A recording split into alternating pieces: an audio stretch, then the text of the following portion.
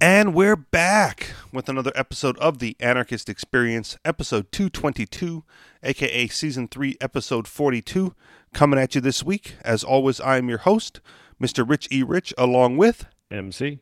And since we have MC with us today, that means we can give out the call-in lines because he ran those for as long as we had him. Those numbers 303-335-9527 or 303-835-1301. That's 303-335-9527 or 303-835-1301. So anything interesting going on with you this week, MC? Oh, well, I just got back from Maui. That was Nice. pretty interesting. Where there's a developer and he's trying to develop some property, and unfortunately he has to go get approval from some council, and they decided they don't like him long ago, and well, because he's a rich developer, and so he's trying to develop low income housing. And all the politicians in Maui say, well, we really need low income housing because there's nowhere for poor people to live, and they're ending up on the beaches and tents and stuff, and so we really need to build these low income housing.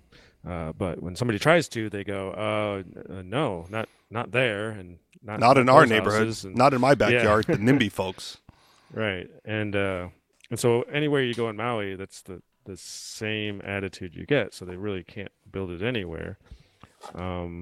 So I don't know, what's going to happen right now. It's like, the government and the population just agrees to, not do it. There's not enough political will to do what they say they want to do, which is create low income housing. So one of the issues that was brought up was, he wanted to build low income housing, but then allow it to convert after 10 years to just, housing that, the people can sell for whatever price they want. Sure.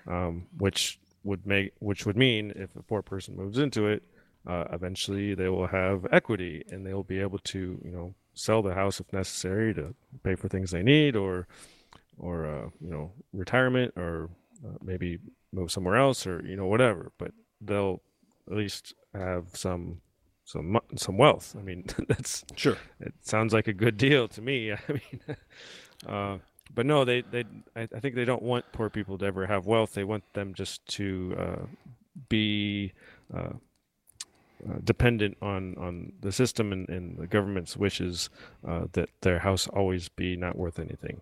So, so that's pretty much the one issue that was brought up. And so we went to this courtroom, but it was just a public hearing, but it's also where the council can approve the project or not. Okay. And so they went through this crazy, weird ordeal where they had this huge book of permits and documents, showing that they went through all the paperwork to do this thing the right way. And in one of the paragraphs in the legal documents, it said, and this application may include the tax documents for the construction, or for the developers. It didn't say must; it said may include it. And one of the council members, female, I don't remember her name. Not important. Council member NPC1. Right. She kept trying to say, well, the documents aren't in there, so it's not the application is not complete. And then they asked the other people that were there that represents the now I can't remember what they represent. But anyway, they asked them, like, in your opinion, is it complete? And they were like, well, we wouldn't have scheduled this hearing if we didn't think it was complete. We would have just told them it's not complete yet. So yes, we basically think it's complete. But I mean, if you want to say it's not complete, that's your business. You're the council. You can decide whatever you want. You are the deciders sitting here. And so they had this vote, and the vote happened with all the council members, and it turned up in the developer's favor. So, Interesting. like, oh, okay, well, we can do this now. Okay, great. And then they had a short break, and then they came back, and another guy showed up. He said, "Well, we need to vote on it again." Like, what do you mean vote on it? We already voted. And then the lady says, "Well, because there was no prevailing winner on the vote, we should vote again." And the What other does that mean? There was no. Was a the tie well, vote?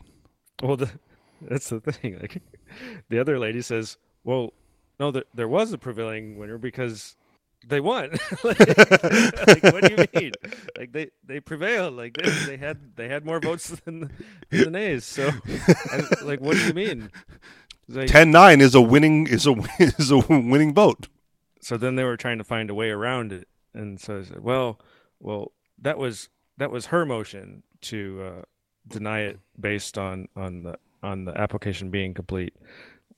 So then another guy said, well, I'm going to make a motion now, and then the chairwoman was like, we can't just do this, like have a revote for every single person on the council. I mean, that's just silly. Like, you voted, and that's it. Like, and so we went back and forth, and we ended up leaving. But what ended up happening was somebody said, "Okay, well, uh, I motion to just deny the application, just Okay.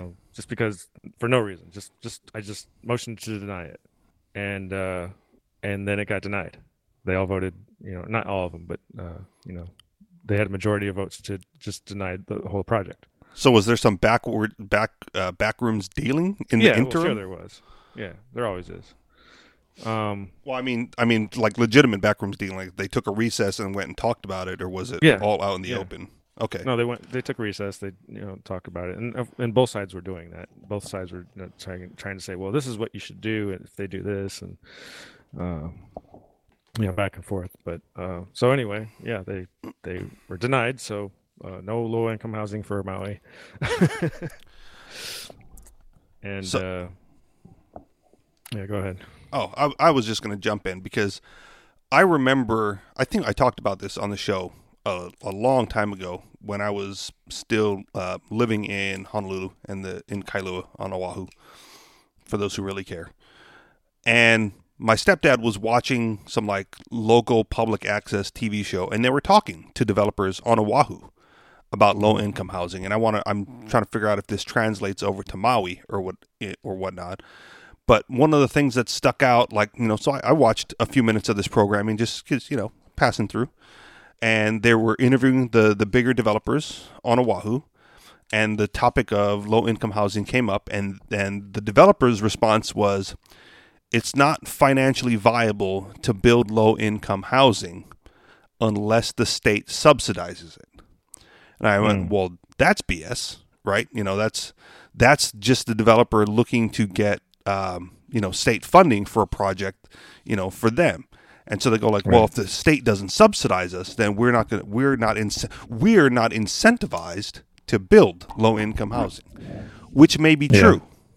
But that doesn't mean that the state should subsidize low income housing, because the likelihood is that the zoning restrictions placed on developers by the states and all the regulations surrounding housing and development is likely the cause that low income housing is not financially viable to build. So when you're Right. talking about this developer on Maui, was he looking for the same thing? Do you know any more about it? Is he looking to build low income housing as out of generosity, or because he thinks it's financially viable, or is he looking for the state to subsidize part of that? I think he's a problem solver, and also uh, a lot of it is the zoning issues. And Yeah. so if he can get it rezoned, then he can develop the property for low income housing people. So that's a big part of it. Um, he doesn't want any subsidies to do it. Okay. Um, He just needs the he's laws to get out of the way. basically, and and they can do it. The council members could just say, okay, yes, approved, and do it. But there's it's just that I think it's just a lot of it, the attitude of, we don't like the developers because they're rich and Sure. greedy and stuff like that. So yeah, there needs to be some type of coalition between the council members and the developers to get it done, I think, because you're not going to get it done without them. So which they tried to do, and they try to meet everybody and try to get everybody on their side, but unfortunately there's a never-ending supply of people that will come out against them. And it's terrible that the developers have to go seek permission to develop land that they quote unquote own. Right. Like if I want the piece of property where you don't tell me what to do, right? Zone it however you wish, but it's mine, and I will build whatever I want on there. One of the things that's been heavily in the news recently that wouldn't be viable where I am, but could be viable where you are, MC, and that's the cheap prefab houses being sold on Amazon. All of a sudden, they made the news. Have you seen this? No, it's not viable in Hawaii just because the land is what's the problem. The housing is pretty cheap to build, actually. Well, yeah, but if you get around the land issue, right? Like how cheap does affordable housing have to get if you can put up tiny homes on some some of the viable land in the area?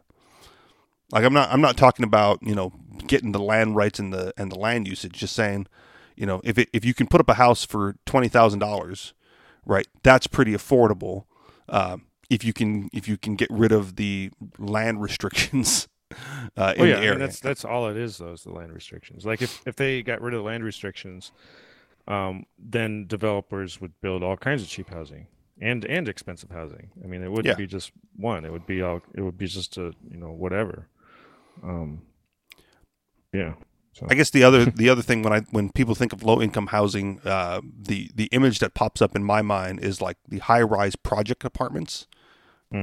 And I don't think that necessarily has to be the case either. It doesn't have to be. Well, in Maui, they have a limit on building height, which is hilarious to me. So also nonsense if you're trying to get more people in a smaller space. Just think about this, people. So it's 6 stories is as high as they can build. Jesus, that's which nonsense.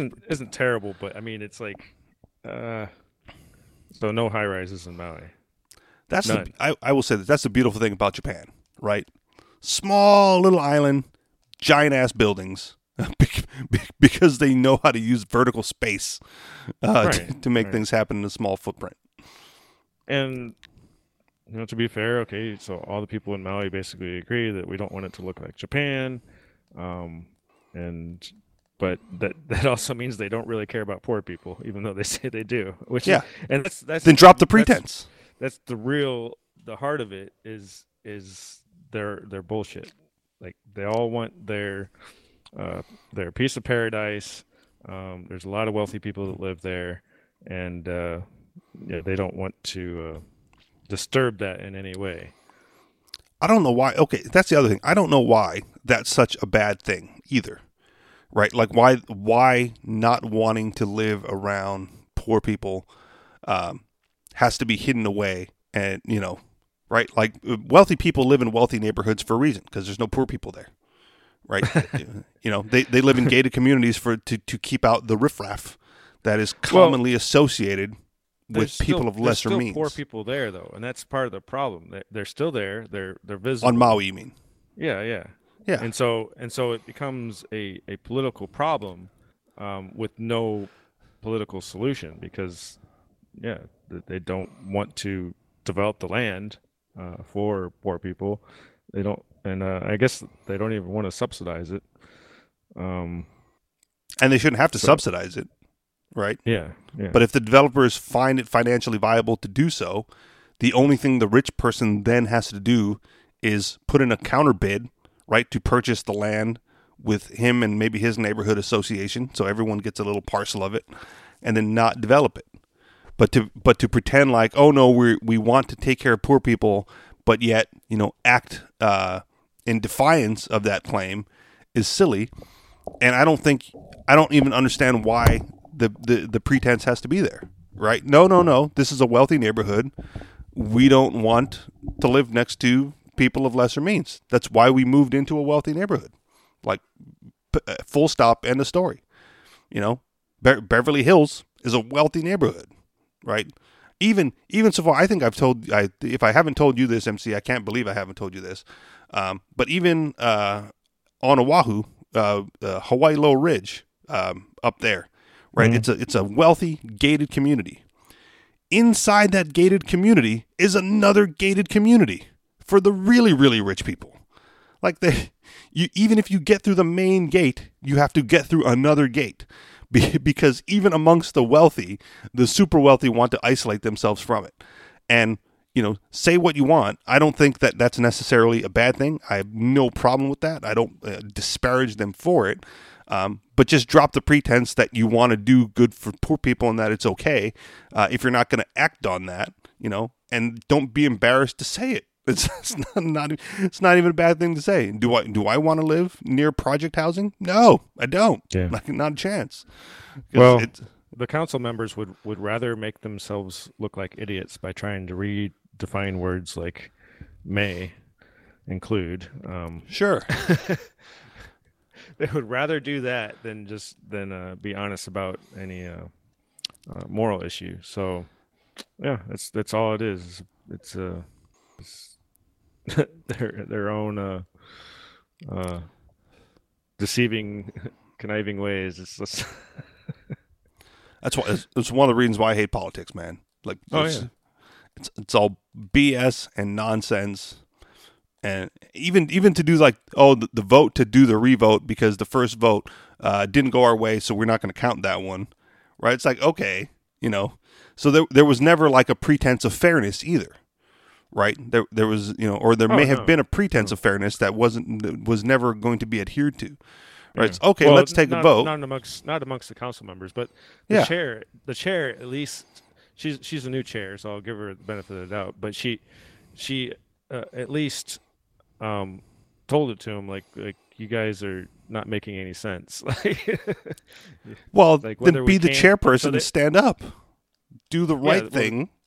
The chairwoman did stand up and put an end to that nonsense, but someone made a motion to just deny the project outright just because, for no reason, and that's valid too. Like, the council doesn't have to let anything happen; it's their choice, yes or no. Like, for any reason, it doesn't matter if they finish the application 100% correctly and above and beyond what they needed. They can still say no, we don't want it. All right. It's totally. It's stupid that they have that power, but they do. Yeah, and then again, then why if there was never if the project had no chance of getting started, right? Why set up all the hoops first, right? Well, just say no, it's not going to happen.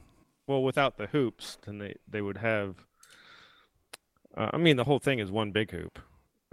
Sure, it's to give the illusion that there is fairness, and that's the key right there. It's an illusion. Yeah. It's an illusion, and you can't win unless unless you find another way around it or join their club. Right, and that's the thing. You have to convince them to be on your side before you even go into that room. Yeah, and they didn't convince enough people yet. So they're either going to have to pay somebody off, or that would be kind of hard because there's so many people looking at them. Yeah, I mean, it was actually really big news. I mean, it's, in the paper the next day what happened. So where's the citizen revolution then to put an end to that council person's nonsense? Well, like I said, most of the people don't want it to happen anyway. Cheering it on. Whew. And I don't have to pretend to like poor people anymore because they put an end to it. The other aspect is like, okay, I can't get this low income housing approved, but that doesn't stop me from building more mansions because he said it's easy to get those approved. It's easy to do. So he said, "Oh, I guess I could just build more mansions. I'll make even more money." But there's not going to be any low income housing until you build a mega mansion, right? Or was it the super house? What do they call those things? The mega houses. The giant houses with plenty low income rooms for rent. Yeah, those aren't allowed in Maui either. So that's not going to fly. So how do you build a mansion? What is it, like a 2-bedroom fucking mansion? Well, Every the each the one I each room is a 10,000 square foot. yeah, the This is one the I ten stayed thousand in, square foot bedroom. yeah, basically. The one I stayed in was 3 bedrooms, a movie room and dining room, huge kitchen, very large lanai. Yeah, and very large bathrooms.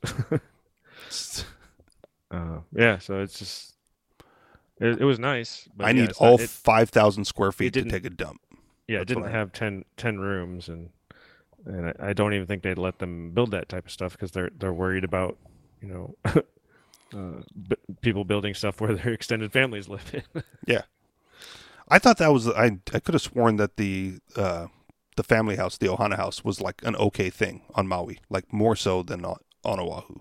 Am I Hmm. wrong about that? I maybe older ones, maybe in Okay, established maybe they're neighborhoods like and stuff, grandfathered but in or something. Okay. like newer developments and stuff. No, they just It's why you get dumb things like duplexes with attached roofs that count as one house, right? There's like the two separate houses, but they run one little archway across the top so that they can say it's an attached roof and call it one and get around what it's so stupid. It makes for such weird architecture. true. Um, but you got to hand it to people who are trying to find ways around it. You know? Yeah, absolutely. More power to the people like finding the loopholes. Um, Yeah. but before we were getting ready for the show, I read a quick little article on the rise of the SUVs. It was part of the Lee Iacocca obituary, and how the reason that SUVs came into existence was because of the regulations that they were putting on station wagons and cars. Yeah. And said, well, if you build a minivan, it's regulated under a truck, and you don't have this stringent gas mileage and safety stuff. So, boom, minivans take off, and that transitioned into SUVs and sports utility vehicles. And it did away with the station wagons, which is Right. weird because here's the thing: when we were looking for our SUV, the Subaru that we ended up getting, they initially tried to pitch us on the Subaru Outback, and I was like, isn't that just a station wagon? Like every image I have of a Subaru Outback is just a station wagon. I'm like, I don't really want a station wagon. I'm not in the market for station. And he goes, well, it's come a long way since the days of it looking like a station wagon. And to be fair, he was right. And you put it next to all the other models of Subarus next to they all look fundamentally the same with like minor differences, right? And we got the one right in the middle, right? It's like there's a standard SUV, which is what we got. Then there's the slightly smaller crossover SUV, which looks very much like the SUV that we got. And then there's the Outback, which was the station wagon-esque SUV, so it's a little bit longer than the one that we got. And then there's the big one, right, that looked like ours, but was like as bigger, twice, like the length of the Outback, or a little bit longer than the Outback and taller. But fundamentally, they all look the same. It's like regulation has caused all cars to look virtually identical to each other across the board. And part of another article I read similar to that was that's the reason why all cars look the same, is because engineers are trying to pigeonhole design to meet so many government regulations that there's there's a limited number of ways that you can make a car look that fits, that crosses out all the boxes and crosses all the I's and crosses all the T's and dots the I's. There just isn't a lot of room available for true design and innovation. I'm sure the same with housing, right? These are the rules that must be brought. The mega houses, the mega mansions, the shared housing, the one roofs. How do you, the designer of a house, the architect, the developer, design anything that has any, I'm going to say, artistic value at all, beyond just utility, and fit it within all the goddamn rules and regulations and restrictions placed upon you by some onerous state and some shit city council that doesn't want you there to begin with? It's ridiculous. Nonsense. I'm bringing that back. I'm bringing my nonsense word back. I don't know how long I have been since I said that. Nonsense. Nonsense. Nonsensical. Yeah. It is. So anyway, if I was a billionaire, um, wow, it's. I was thinking about this morning, and like, what could I do?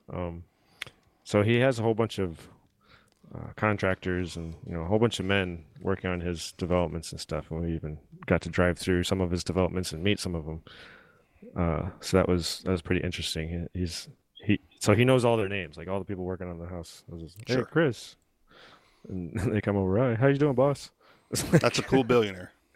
yeah, he's a really impressive guy, and really easy to talk to, um, yeah, he's really brilliant. So, but of course, like I'm way more of an anarchist than him, and so how would I do it? And like I would just get all of them together, get all the supplies, get all the machinery ready, and just go build it in like 3 days, like faster than the government could even respond. Like build a house in Sure. that development. And so you get one house built, and then you say, okay, all right, move in here. You get some people moving in there. Okay, well now because somebody's living there, now that now the government has a whole bunch of red tape on what they can do to kick somebody else out of their house. Like they it could take years to get somebody out of their It house. can. Yeah. You have to go to court, and so so I would just do that, put a monkey wrench in it. Here, Um, I have an article that I didn't post as show prep for us because I was saving it for Free Talk Live. But since you mentioned it, I'm going to read you the headline and then we're not going to get into the article because I don't want to get into it here. Uh, as far as what it takes to kick someone out of a house once they've established residency. Headline: Man who stayed at New Yorker hotel for one day in 2018 now claims he owns the whole building. Did you catch that? okay. Okay, so he has tied up the hotel somehow in a legal court battle over ownership of it because of some obscure religious law, something or other. Like I read the article, I'm not going to, like I said, I don't want to get into it here. But basically, he's got like deed papers and whatnot, and it looks ridiculous, and he's gotten thrown out in a couple places, but still claims ownership of the hotel. Because of the one day, this is like squatters' rights basically for the entire hotel, where he was there for one night a year ago, or last year, I should say. I don't know if it was exactly a year ago, and then decided that nope, because of his residency at that hotel, he's now owner of the entire building. So yeah, your plan, MC, completely viable if you can get someone, you can get it built and moved in time to have them not get evicted and tied it up in some legal court thing. Now, I will Yeah. also say this: I didn't push it, but at one point in time, years ago, when I was short time looking for housing, found a place that was willing to take my cash on short-term basis and sign a very, very short-term lease because I was like, I need to get into something. This is all I can afford right now, and we'll see what happens later. But it turns out that I was staying in a converted garage that the landlord didn't have permission to build, and so I was there for a couple of weeks before they gave me notice to move out. Within a couple of weeks, so it put me out on a spot. Because they had nosy neighbors that complained about the building and, got the letter from the city that said that they had to tear it down. And I felt really bad for them, especially because they kind of did me a solid in letting me move in. But at no point did they suggest that I, squat there longer than intended to help them, fight the city. They just went, well, the city told us we had to, so now we got to move. So it is possible, that in your scenario, the state comes along, slaps up an eviction notice. The tenant gets scared, because they don't want to. They're not there to to participate in your legal battle necessarily, unless you find someone willing to do that up front. And you're out, and then they show up the next day with the bulldozers, to knock it down if they have to. Mhm. Like the city always has, the force of law or the force of violence behind them. And I don't know how much activism you want to do, but I don't think there's a lot of people willing to sit inside of a billionaire's low income house while the bulldozers are knocking it down, just to make a point to the city council. But the city council is totally willing to knock down that house on their authority alone for trying to defy them. Yeah, but at least it would force. the city council to do that and Yes. uh, get bad publicity. It's like, you know, I mean, if that's your goal, and maybe if I was a billionaire, maybe that would be my goal. I don't know. Yeah. I don't know, man. If I was a billionaire, you would never hear from me again. Like that's I don't know what I don't here's the thing. I'm not a billionaire because I don't have the drive and the motivation to be a billionaire. Right? Like I see those guys like, "Oh yeah, what now that we have billions of dollars, what can we do next?" I go, "Fucking nothing. You don't have to do anything. You're done. Like you've done everything you need to do. Like why wake up at 4 a.m. to do anything?" Again, another headline that just popped in was the finalization of the divorce between Jeff Bezos and his wife, and she's walking away with $38 billion. I go, Wow. she's done. Like that's it. She need not do anything for the rest of her life. Just sit in the house, watch soap operas, eat bonbons like Peg Bundy. That's what She might decide to go to Mars or something if she wants. I mean, True, but that's not a project that she's working on or spending time on. That's like, hey Elon, I'd like to purchase a ticket to your next right. Mars mission. Here's That's $1 what I'm billion. Yeah, Yeah. that I'm fine with that. It's the billionaires who have this aspiration to do more. Like your billionaire friend, he doesn't need to develop a property. He's already a billionaire, right? Well, that's what he does. I mean, that's just I understand that, but he could stop now, right? If the council is giving him that much problems, he could stop and walk away. One of the things he asked me is like, he's like, well, what's your purpose in life?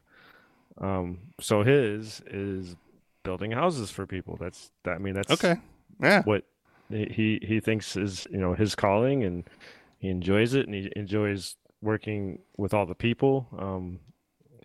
Yeah, his office was pretty impressive. I mean, he's got all these people buzzing around doing things for him, and paperwork, and contacting the newspapers, and just anything you could think of there. He's got somebody working for him. yeah. No, I get it. And someday I hope to find my purpose or my calling, because I honestly, like, if you had all the money in the world, what would you do? It's like, not a goddamn thing, right? At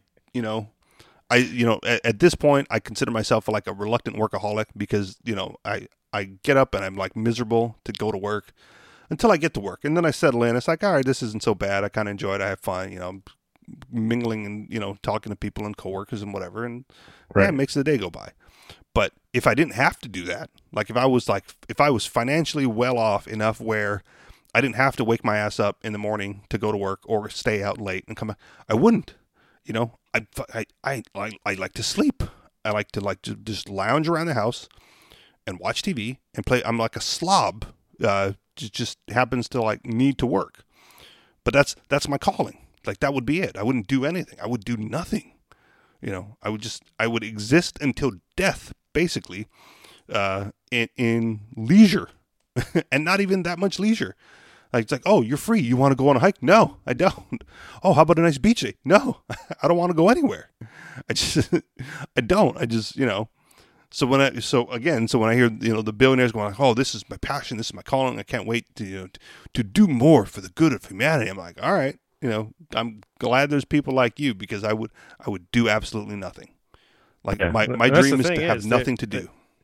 And that's what I was trying to explain. I think to Joe, I was saying, right, he thinks I have an entrepreneurial mindset, and I said no. I have a rich mindset, but I don't have an entrepreneurial one. I respect entrepreneurs so much more than myself. It's ridiculous. It's just they see no like obstacles. Like everything is just solvable. Like anything they want. Every obstacle is a problem to be solved, and you overcome that hurdle and you move on. Yeah, that's why there's a lot of entrepreneurs who aren't necessarily wealthy or billionaires. Right? The Chinatown is built on, entrepreneurs who came over and, without speaking the language, decided to start a business selling Chinese food or, convenience stores or whatever. Those are entrepreneurs, right? I've worked for a handful of them because, small companies, small jobs. You know who the owner is. And go, well, that's the entrepreneur right there. He built it from whatever he had to start to whatever it is now. And he may not be the wealthiest person. He may not be the wealthiest person in the room necessarily. But you don't need to be to have that mindset, to have that drive, ambition. That's the word I've been looking for. You don't have to have, that ambition to do it. Some people have it, some people don't. And the entrepreneurs have it regardless of the size and scope of their endeavor. It just so happens that, this developer has a large scale entrepreneurial endeavor to work on that luckily for him is his passion. Mm-hmm. He also does a lot of things in the water. He likes everything you can think of. But and just more time doing that, right? If you like going jet skiing, fucking go jet skiing. If you like going boating, go boating. But I don't want to be out in the boat thinking about like, oh, what's the presentation coming up with at the city council that I have to worry about as well. Just screw those guys. Just be rich and enjoy it. No, he does it all. I think he found a way to enjoy everything. Like even the downturn, even when they voted no against him, he's like, okay, well, I think that's a blessing in disguise. Like we're gonna figure out something better to do, and a better way to make something out of this. So yeah, he's really something more profitable. Well, he's really a pretty optimistic guy. So. That's the other thing I always consider. Like if you're trying to be an entrepreneur or you're working in whatever business, I don't understand. I do understand. I given the choice, I would choose to cater to the wealthy elite, because even in a downturn, even in recession, even when the market's going down and poor people have no money.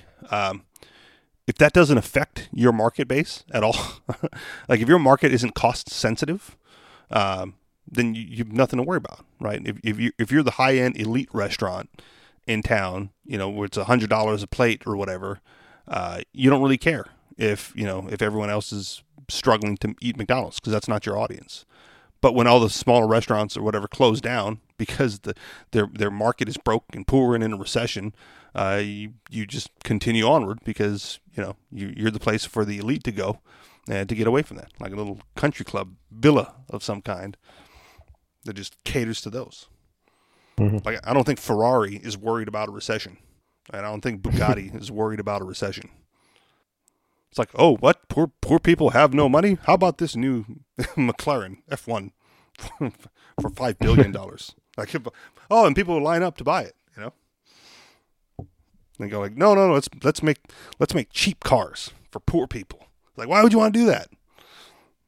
Make cars for people who can't afford shit.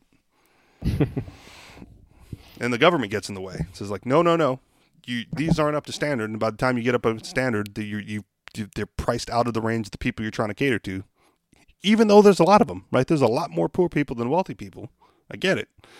So you have a bigger market. I never understood how that could be sustained through any ups and downs in an economy, right? You're good when it's up, and you struggle when it's down, and yet I don't think that would happen when you cater to people who don't care when it's down. Anything else? No. All right, so I got a chance to see Bill Weld speak live in person today. I don't really care, and it was interesting a little bit, only insofar as he's running like he has a chance to win. He's running against Donald Trump in 2020, trying to unseat the incumbent president going forward. So he's got zero chance of winning, and I think in part of his speech he somewhat acknowledged that. He's like, I've never really cared about re-election. I like term limits. I'm running because I'm running. But one of the interesting things is he was previously on the Libertarian ticket for vice president the last go round, and that was less than successful, depending on who you ask. And so he comes to our little libertarian-ish meetup group that I've finally been able to attend because it permitted me to attend on a Saturday that I didn't have to go to work. And, goes on to tell everyone in the room just how libertarian he actually is, even though he's running as a Republican, and how his positions in past and as governor of Massachusetts or whatever supported that.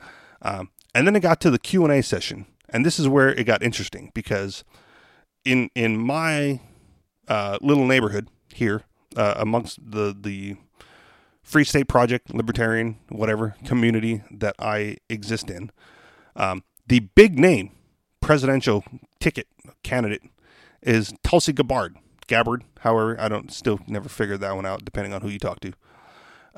And how she's garnering support within the liberty community simply because of her foreign policy position, which is, whatever. I'll believe it when I see it, kind of a thing. But also her campaign promise to pardon Edward Snowden and Julian Assange and Chelsea Manning and yada yada yada. Like, the big name political prisoners, I guess, or refugees in Edward Snowden's case. So we get to the Q&A session with Bill Weld, and no one asks him at all about that. It's like, and again, I take responsibility for myself not asking, but I wasn't there for that necessarily, and I don't care because I don't vote. He's not getting my vote either way, so who gives a gosh darn whether or not he's going to pardon anybody. But I found it interesting that a room full of people whom I would think would have that be at least on their minds, given how much airtime, I don't know, like for how much conversation time Tulsi has gotten in other meetups that I've been to, for those issues, that wouldn't even be a consideration when talking to Bill Weld, especially because there's some people that have put out there that they would throw a vote Donald Trump's way if he made the same campaign promise. He's like, well, pardon Edward Snowden, pardon Julian Assange, and because he has the power to do it, he would actually have to do it. It couldn't be a campaign promise. But like, pardon the big three, and they would throw a vote his way. More than just a golf clap, he would have bought their vote. And so I find it odd to not even bring that up during the Bill Weld section of that talk. Do you know anything about Bill Weld? Like, does it matter? Does it even matter to you? None? Not really. Okay. Not even as the vice president, because you were more LP involved back home than I was. I really didn't focus on him that much. Okay. I know, all I know is kind of controversial that he was even on the Libertarian Party ticket. So because he's a Republican. Okay. He was a Republican. He jumped ship to the LP to get on the LP ticket as as a libertarian, but no, really a Republican. Okay. And then now that has failed, he's jumped back to the Republican Party, the GOP, in order to throw his hat in the race against Donald Trump in the primary. Right? Like, he's not even. Maybe he should have ran as a Democrat. I don't know. Well, I mean, as long as he's going to whichever way the wind blows. Yeah, it doesn't really matter what party he's in to me. It's in the same way I didn't really care what party Ron Paul was in. It's about their ideas, but honestly, I don't really know much about Bill Weld's ideas because they're probably not radical enough for me.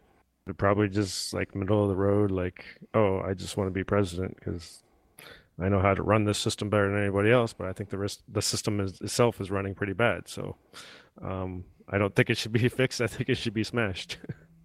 Yeah, and which is why I usually stand by. And while we're there, right, M goes, you should run for office, because they were talking about once you're here for 2 years, then you can run for city council or something like that, and when you're here for 7 years, then you can run for Senate and governor or whatever. And she's like, you should run. I go, real anarchists don't seek public office. And she goes, that would make it more interesting. I go, no, you have them. That's one of the things they told me is like, we already have anarchists who won elections here. I go, well, I doubt that. Like, how do you figure You know, it's like I don't want to bring up the no true Scotsman fallacy, but there's some things that, you know, are in direct conflict with the principles of the matter that, you know, are 100% against the definition of a thing. And it's not a fallacy to point out the contradiction and say that no, that's in violation of the definition, therefore cannot be. But yeah, so, but I will concede this, that I didn't have this part of the discussion with her. The only way for us as anarchists to run for office is as a publicity stunt and satire, right? Which is why I have the satirical Agorian party set up years ago that, you know, if anyone wants to run with that, you know, it's there. We've got a friend of ours who's changing his name to Nobody legally, waiting for that to officially go through so he can run for mayor of his town, so that nobody appears on the ballot and you can actually select the box and vote for nobody. So that'll be interesting, right? No one expects him to win. It's just, you know, and I think he would consider himself an anarchist of sorts. At least he's got the, you know, the Circle A spray painted on the side of his car at one point, or at least did. So I think he would qualify as an anarchist, and I think that that's a good way to poke fun at the system rather than to actually, you know, to put together a legitimate campaign with the goal and desire to win office. So satirically, to poke fun, Vermin Supreme again is another one that's good at poking fun at these types of things, without the desired end result of actually winning and having to fulfill his campaign promise, which would be ridiculous. Free ponies. Free ponies. Yep, that's the one for everyone. How would he do that? The pony market would skyrocket. They become ridiculously expensive as the supply dwindled. Like how much for the last pony that Vermin Supreme had to give out? It'd be like he would have to double the national debt to buy that thing to give away, or confiscate it militarily. Well, I mean, it would probably have to be like a 20-year plan. I mean, so he'd have to be president for 20 years, and you got to squeeze that thing into 4, man. You've only got 4 years to make that happen. Unless you get clone them and make it a worldwide project, I guess. 4 years in, he's like, okay, only half of you guys have got your pony so far. So what I need is to get reelected, so I can fulfill my original campaign promise of ponies for all. Well, I mean, yeah, if you get half the people their ponies, he'd be a shoo-in. Because he'd get half the vote. Re-election. He'd get the whole vote, because the other half that did get their ponies would have to vote for him in order to get theirs. Right. Yeah. It'd be a landslide. I'm surprised this hasn't taken off more seriously. Yeah. Go Vermin 2020. So yeah, I just wanted to bring that up. Like, I'm again not impressed with any politician at all ever, but I also found it interesting that the politicians of the questions that were asked that maybe wasn't I should run for office and promise free Teslas. Everybody likes Teslas. Do it. And if you want to, you know, if you want to start the political party there, the Agorian party, it's a national thing. Go ahead and figure out how to get that thing taken off. We can work on the platform, the party planks, but throw Teslas in there. Why not? You know, free Teslas for all. All Elon has to do is build them. All right. The other thing that I'm going to move on, because I don't know, like I said, I don't really care. It happened to happen earlier today, so it's like, all right, let's talk about this. So our buddy, and do we want to call him a former co-host, a sometimes co-host, Bronson, is doing a thing. Have you seen the thing that Bronson is doing? I did. Okay, so I'm not gonna. I'll put it out there. I pitched this in a similar form years ago. Feels like maybe just last year, but years ago on this show. Yeah, I think he might have been on the show when we talked about it. He may have been, and at the time we discussed doing it. And then I moved for the Free State Project, and it never came to fruition. And I don't even know what happened to the piece of cloth that I was going to donate to his cause for this. But he is taking the ball finally and running with it. So I'm going to give him a shout out for this. The official flag burning challenge run by a good friend Bronson. I don't know if we ever given out his last name, so I won't do it. And you can the official page for it is Flag Burning Challenge on Facebook. So just look for Flag Burning Challenge on your favorite and everyone's favorite social media site. And kicking it up a notch from what I've done, he's doing it tournament style, where we're going to incinerate some pieces of cloth regardless. Like I had the idea because I didn't want to pay for all these cloths, right? So I had one flag gifted to me, and my idea at the time was, let's set up an auction or a GoFundMe or whatever, and if we don't get $5,000 to save the flag, let's just go ahead and set that sumbitch on fire. And and that's the plan that we were going to do. Now Bronson has lowered the threshold significantly. But he's doing it round by round. So I forget how many rounds it is, but it culminates, I think, in August. I'm trying to read here. Yeah, sometime in August, there's going to be a rally in Boston. So I might even go down for that because I'm close enough to go visit him if he's really going to pull this off. But every week or so, some flags will be set for incineration. I think it's 5 flags per round. Each flag must get a minimum $100, and if they don't reach that $100 donation threshold, they'll be incinerated.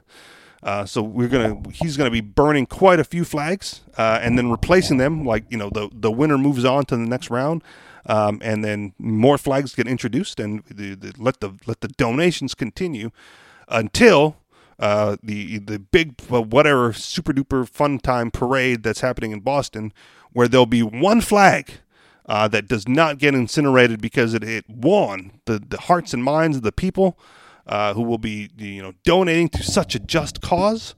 But all other flags, as part of this round robin, I guess is that kind of tournament this is. It's round robin tournament, will be incinerated along the way. So this is I'm going to say official, even though there's nothing official about it. The official Flag Burning Challenge. Find out more on Facebook. Just look up Flag Burning Challenge. And if you're one of those people that, like, for some reason listen to this show and hate me, but don't have the nutsack to call in and say anything about it, go ahead and find that page, give it a like, and donate some money to your favorite flag. Or put in suggestions if you're, one of the anarchists who listen to the show and for some reason like the sound of my voice. Go ahead and recommend, throw out some suggestions, nominate some flags for incineration. So I think the Hawaii flag, the Alaska flag, the United States flag was up there. I think I voted. There was a round 1 vote, and then I cast my ballot for the Antifa flag to be incinerated. So this is going to be good. I'm excited about this. I hope he actually follows through with the actual incineration. But I cannot be any more excited about setting pieces of cloth on fire than him finally doing it, taking the mantle up, taking the idea, running with it, altering it for the better. I'll give him credit for that. As long as he's paying for all the pieces of cloth, because that was my reason. Right? I'm like, I'm not buying a flag just to set it on fire to piss people off. But if you want to buy flags to set on fire to piss people off, I will light that up for you. I will hold the lighter for you, and I will set it on fire for you. I don't want to spend money on it. Just not worth it. So when I got the flag gifted to me, that was my reason. And apparently he's going to get donated flags or somehow paying out of his own pocket for these things just to piss people off and find out how important the piece of cloth really is to those people who claim that it represents so much. So good on him. Thank you, Bronson, doing the Lord's work out there, burning flags. Your thoughts on this, MC? Because you were part of the initial discussion when I initially pitched it, and might be a little closer to home for you.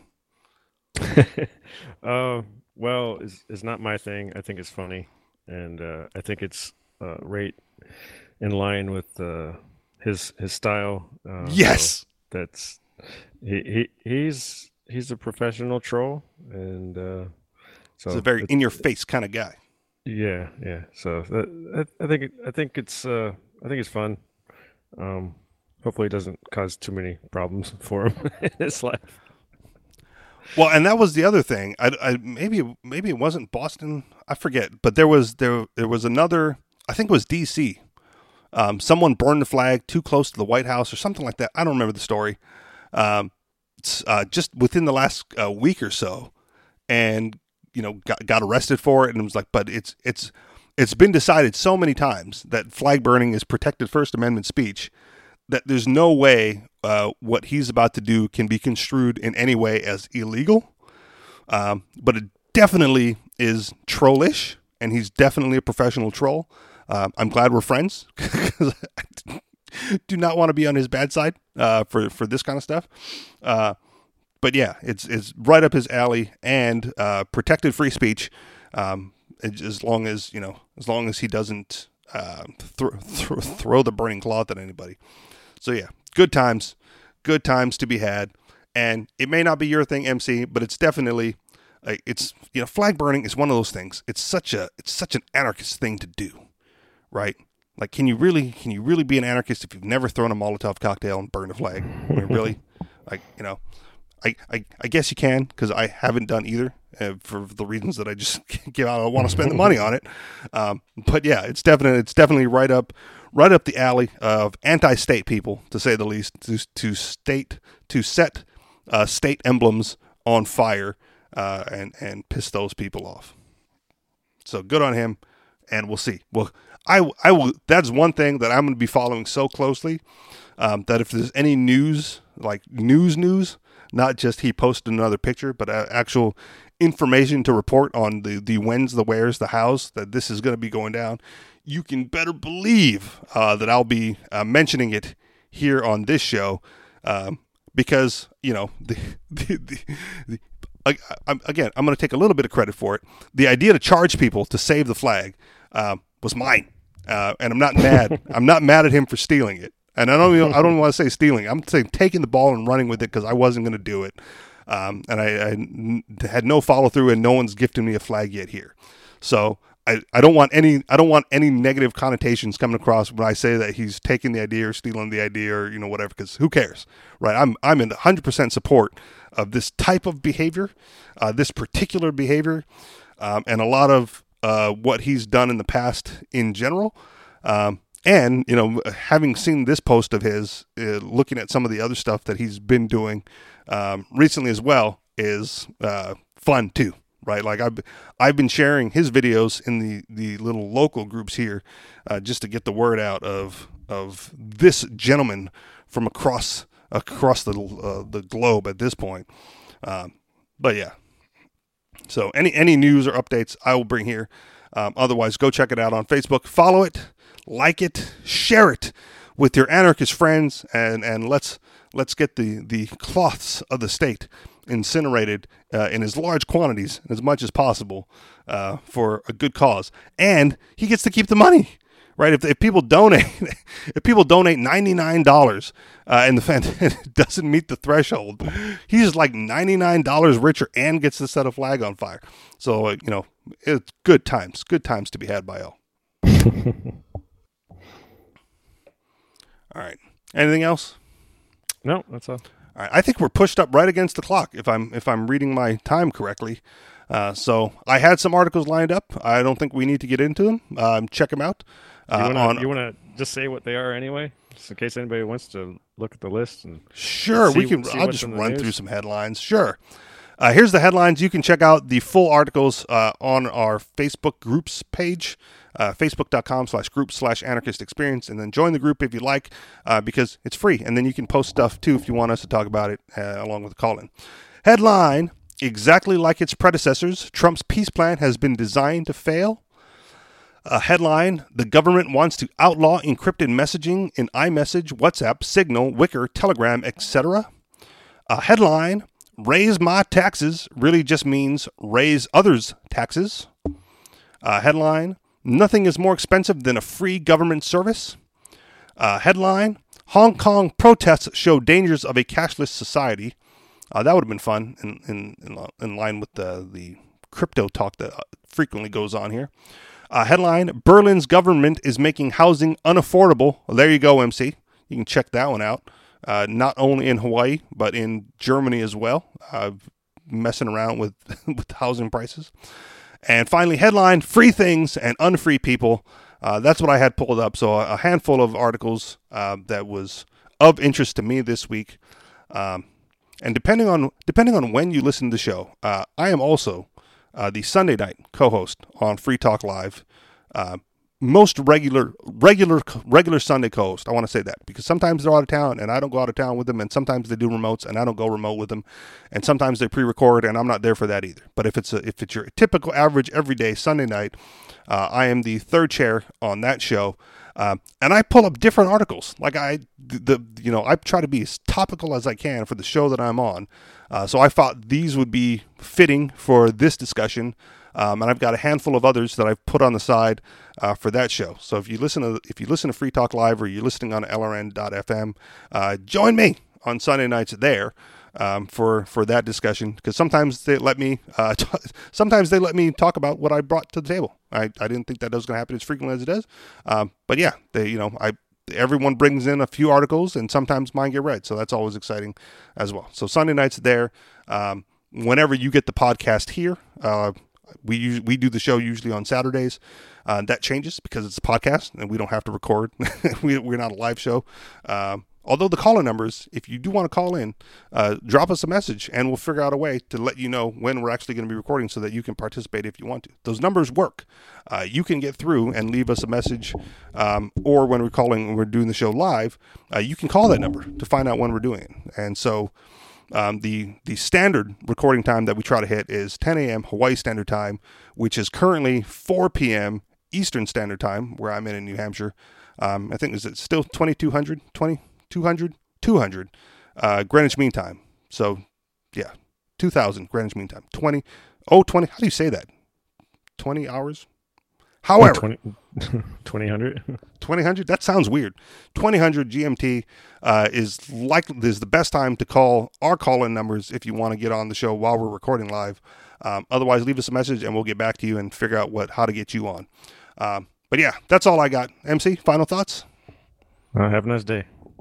All right. Thank you very much for listening. You guys know where to find us. AnarchistExperience.com, minds.com/The Anarchist Experience. And if you'd like to contribute to the show financially, do so through Patreon, patreon.com/The Anarchist Experience. Thank you very much for listening, and we'll talk to you all next week. Peace.